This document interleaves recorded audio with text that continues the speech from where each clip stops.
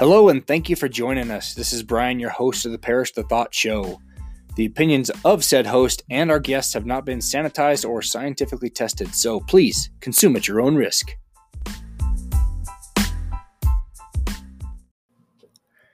Ladies and gentlemen, and whoever else is listening, welcome back to the program.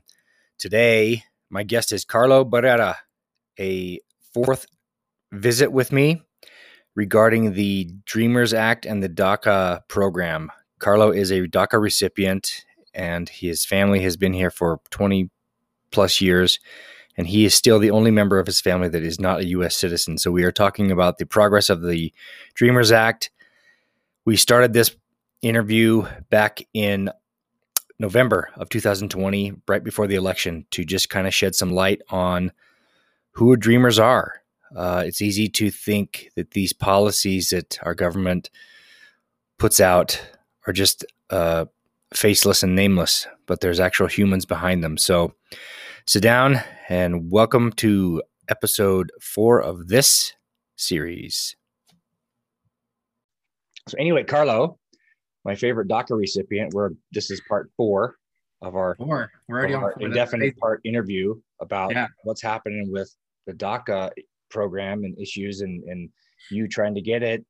Tell us what's the latest update since we last spoke. So when was the last time we spoke? Was that 3 or 4 months ago at least? Yeah. So the latest update, which was on I think like the second week of March, was that the House Congress passed the DREAM Act. So the Dream and Promise Act, which basically is an attempt at permanent legislation for DACA recipients to gain like a pathway to citizenship. So that was passed like mid-March. And since then, so obviously the House of Representatives is controlled by the Democrats. So that was mostly essentially guaranteed to pass. It was everyone predicted it would pass, and it did. And then the big holdup and the big question is whether the next step for it to actually become a bill is for it to pass the Senate. So that's what everyone was worried about, was the Senate, just because it's so close. It's 51 or so it's 50, right? Yeah, it's so equally divided. Yeah, so I believe it's actually it's 50-50, and then Kamala would be the tiebreaker vote. But with like and again, I'm not super well versed on the filibuster rule, but from what I know is we would need around 60 votes to actually to prevent the Republicans from filibustering the bill, which right now, if it got put up to a vote, the Republicans could filibuster it, and then it would just go back to square one. So no real updates. A few weeks ago, 6 DACA recipients met with President Biden and kind of just told them their stories. And that meeting was sort of to urge the Senate to vote and pass the Dream and Promise Act. The reason that I've been reading, the reason it's been getting held up by Congress or by the Senate, and because not a lot, but a decent amount of Republican senators are for the DREAM Act and are for DACA and DACA recipients. The problem is that it's getting packaged into kind of like a bundle of bills. One of them being the it's called the Farmers Act, which basically it was, which I'm for 100%. It's basically if you were a farm worker, an undocumented farm worker in the last 2 years. So basically highlighting those farm workers that worked through the pandemic and basically put food on the table of Americans during the worst pandemic in global history, essentially. That would provide a path, basically same thing as DACA recipients. It would provide like a 5-year temporary legal status, basically a green card for 5 years, and then you'd be able to apply for your citizenship. And a lot, if not all, Republican senators are against that bill. Do they tell you, or do you know? It's so hard to know why or how, because just depending on which media source is spinning it. But what's their beef against it? Their beef against it is that it would just encourage more. So the Republican beef against it is that it would encourage more immigrants from South American countries, Mexico, whatever, to come into the U.S. and work, become farm workers, knowing that they could that could essentially lead to a pathway to citizenship, which, I mean, I see that point, but at the same time, and there's been many interviews from like farm owners and other American farmers that there's a shortage of workers because there's only one set of people, one group of people that will do that terrible, like just that backbreaking physical work. Yeah, literally backbreaking under terrible health conditions. And those are immigrants, and those are people of Mexico, of South America, that are willing to just come here and just to get here, just to get an opportunity to be here and get paid pennies on the dollar to break their backs, to be in scorching heat. So, and that's kind of like the opposite argument towards against the Republicans, is that yes, like more people might want to come and become farmers, and that knowing that could potentially get them a pathway to citizenship. But at the same time, if you prevent that, then there's going to be a shortage of farmer workers, which will then increase costs, and that's where people will really start listening, is when it affects their wallet. Exactly. So that's I think from what I've been reading, and from I watched some of the arguments that Republican from the House of Representatives did against the when it was put on the vote, when both bills were put up to a vote in the House of Representatives. And those were the arguments, basically, that they don't want these bills packaged, and because they're against the Farmers Act, because it would promote illegal immigration, and that these people essentially don't deserve a pathway to citizenship because they came here illegally, have just been here. They showed up, yeah. What do they have? Time, like, it's like they are the doing the work of deserving to be here and to be here. Yeah, because they're not just here sloughing, but there's that argument that they just come here and milk our system, which I'm sure there's some that do, but some media is going to grab a hold of that sexy part. Exactly. And I think what a lot of, and they know this, Republican senators and Republican representatives aren't dumb people. They know that these immigrants, these farm workers, are coming here, getting paid essentially nothing, paying those taxes back to the government, and then not reaping any of those benefits. So they're not getting any healthcare. They're not getting any tax refund in April. They're not getting any of those benefits, that they're not getting Social Security, retirement, anything like that any U.S. citizen would get if they were doing those jobs. And they know that, and they prefer not to share that with their constituents, because they know that, like you said, that's not sexy, that's not appealing, that's not going to further their point and further their cause. Well, why not just do the DACA bill separately? Why do they have to package it? Or is that a sneaky way for government to sneak? Yeah, they call the pork projects, they call them sometimes. I'm not sure about that, to be honest. I'm assuming they want, from what I've heard,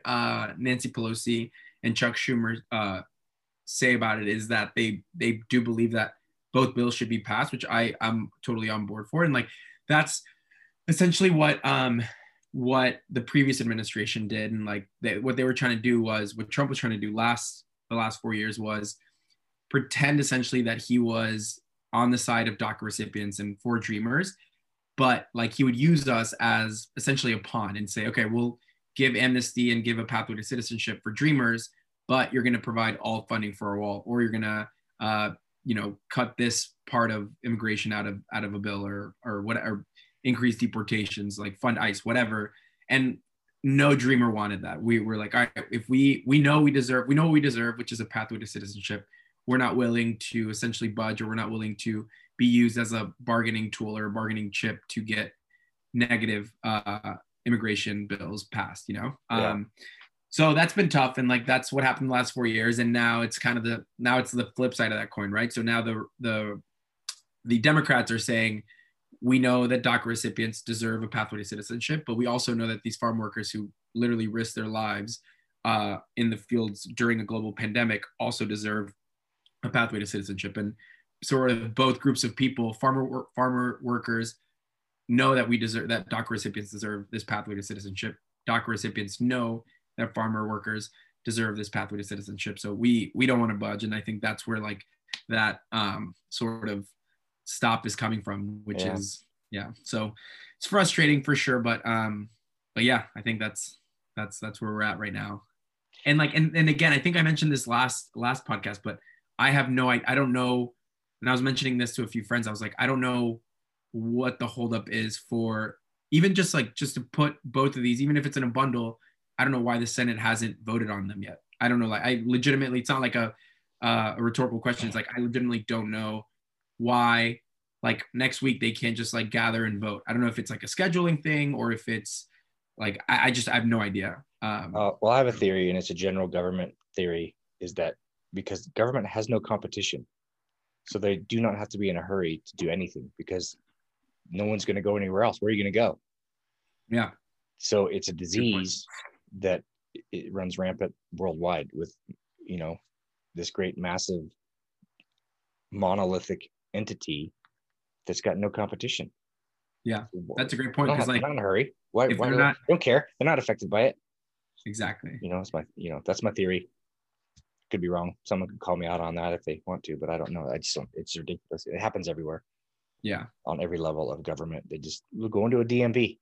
Just walk into a DMV anytime. Yeah. There's a reason on that Zootopia movie that they had a sloth. Did you see it? Yeah. The sloth. Because it's just like, and that's what's so funny about it, because it's real. It's just like, They have not no in a hurry to serve. Yeah. It's like, exactly. I don't care. It's a horrible mentality, but there it is. But so yeah, that's kind of where we're at. Like a personal update, which is just sort of further proves how broken the immigration system is. So as I mentioned, I think during our first episode, and if anyone here is listening that's new, I'm a one of 6 kids from a family of 8, 6 kids of a mixed status family. So my 3 younger siblings were all born here. They're U.S. citizens. And then my parents got their citizenship through my older sister when she was born here as well. And she became, when she was 21, she was able to get my parents their green cards. And then now they're citizens. My brother got married. So my brother and I were the only DACA or only ones here undocumented for the longest time. Then DACA was instated. And then we both became DACA recipients. And then my brother got married almost 5 years ago, and then had his green card for years now. And then almost exactly, today's what, Friday? A week and a day ago, he got his just saw that. Yeah. So again, it just further proves how broken this system is, that out of a family of 8, now I'm the only one that it's mind-boggling. It makes no sense at all. So it was for us. It was beautiful. Like my brother, if there's anyone that deserves it more, it's my brother. And I was like beyond static. It was a very emotional day. And like he even told me like right after, he's like, I usually get pretty emotional, that, but the reason I didn't is because like it just seemed very unfair. It seemed so unjust that I got something that you also deserve just as much. And he's like, I won't really celebrate or won't be happy until we both get what we deserve, and that's because you've been here 22 years, right? Yeah, 20. It's great. It's mind-blowing to me. Yeah, that is wild. Drives me. I don't know what this magic solution is. I don't know if it's wiping out all of Congress and starting fresh with people who have souls and integrity. Yeah. Not saying that they are all scumbags, but I don't know. The faith in the government is gone. Oh, totally. At least in my house. So, well, that's the last sort of person. Yeah, that was like just kind of like a little anecdote to show that it's just been so frustrating that even now with basically the Democrats holding control of all 3 sectors of the government. So we hold the House, we have Kamala being the tie-breaking vote in our favor in the Senate. We have a Democratic president in Biden, and we still can't get anything done. Shows. You think it'd be a slam dunk? Exactly, and I get, and it's all coming down to the filibuster rule. And again, I know a little bit about it. I watched like a few videos. Trevor Noah actually did a great job of explaining it. I watched one of the videos because when it was kind of like the main topic of conversation a few months ago. And yeah, it doesn't really make sense, and it doesn't really have a very what's it called? Favorable like kind of background or impetus at all. It's like it really kind of stemmed from where during the civil rights movement, and it's just it just seems like it doesn't make any sense. And the reason the Republicans are holding off so strongly is because obviously if it got taken away, then the Democrats would kind of do what we. Well, both sides are afraid of it. Yeah, exactly, and that's the thing. It's like, I mean, I don't know. I just don't. It's I get that's where I sort of get extremely frustrated with the government and but yeah, I don't know. That's kind of long and short of it. We like long and shorts. Yeah. Yeah. Okay. Well, thank you for the update, and we will continue to do this, and we'll just keep having these till this happens, and then our last one is going to be is going to be a great day when you're getting your badge, man. Yes, that'd be amazing. Yeah, I think the next real update will be. I mean, I was right before this. I was kind of researching when, and like, you can't find out when, like, you can't Google when will the Senate vote on this bill. It's just like, it's they don't even know. So arbitrary, and they have all these recesses, and like, it's wild to me. But yeah, the next, I'll definitely. I mean, we stay in touch, so I'll definitely text you when if I hear anything about the Senate coming to a vote, and then hopefully we'll see what happens with those votes, because I think we need like 60. Right now we have 50, Kamala being the tiebreaker, but we would need around 9 or 10 Republican senators to flip and vote in our favor. But yeah, so we'll see. Okay. We'll so what, like, in closing up, someone that maybe new listening to this, and again, if you're new, this is our 4th episode of this series, just kind of learning about this and talking about this, that we started like a couple weeks before the election. Is there anything else that maybe you want people to know that we haven't already talked about or I haven't asked? Yeah, I mean, I think I like you said, I think we've talked about it in previous episodes, but it's just, and what we just mentioned, it's like the system's clearly broken. Someone like myself, and I'm no angel, and there are doctors and nurses that are DACA recipients that their profession doesn't make them an angel, man. Yeah, but I mean, no, just their soul. Their soul does. Their content of their character, which you have a lot of. That's okay. So yeah, you're above those people. Thank you. But I mean, it's just from what's it called? No, but I think what frustrates me is that these people are DACA recipients who are doctors, who are essential workers, who literally risked their lives for this past year and a half, and like, it's. What did they get out of it? They came out of a global pandemic. We're thankfully nearing the end of that, but they're still back in limbo. They're still back in this like uncertain future that like they went into this global pandemic with. Like, they could have very easily left and gone back to their countries, or I mean, it's just like the fact that these people, and like you said, like we're everyone. We're teachers, we're classmates, neighbors, whatever. People contributing to the greatness of this country. Exactly. And the fact that we, like, someone like me who's been here for over 22 years, still had, and like, all I know is the US is my home. All I know is the culture of the US is my culture. Like, and the fact that I still don't have peace of mind, I still don't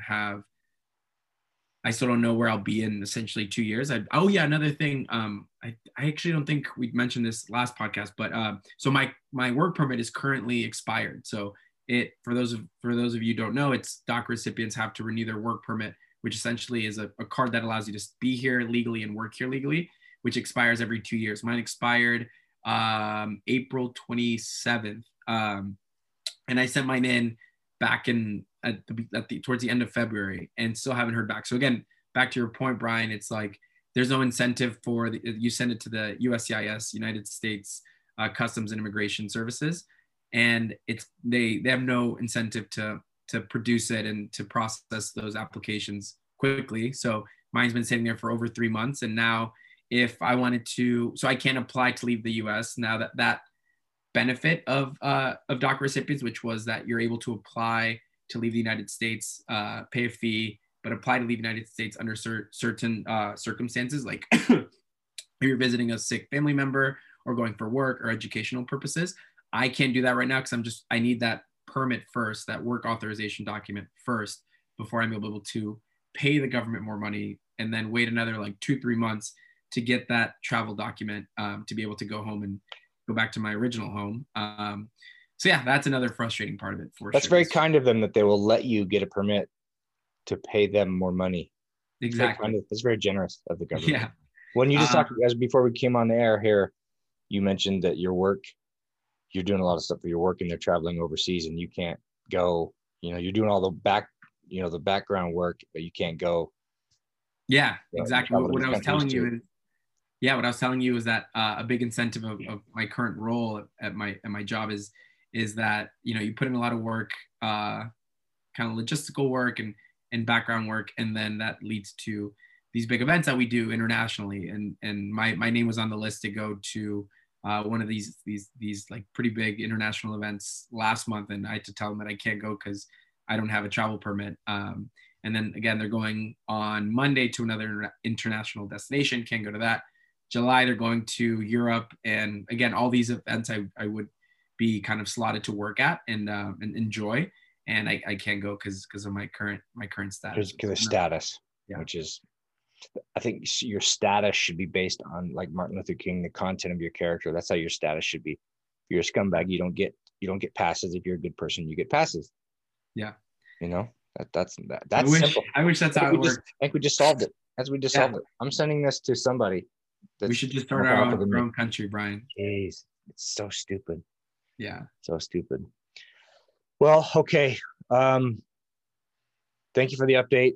Sorry, there's no progress and it's still dumb.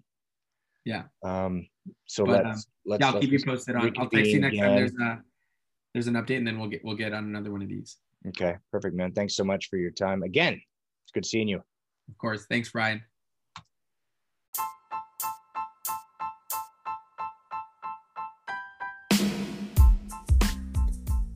Thank you again for listening to the Parish the Thought Show. We would love your comments and feedback on our website at briankeithparish.com/feedback. If you love or hate what you hear, please give us a rating on whatever platform you find us. You're still here? Click on the next episode for more from the Parish the Thought Show.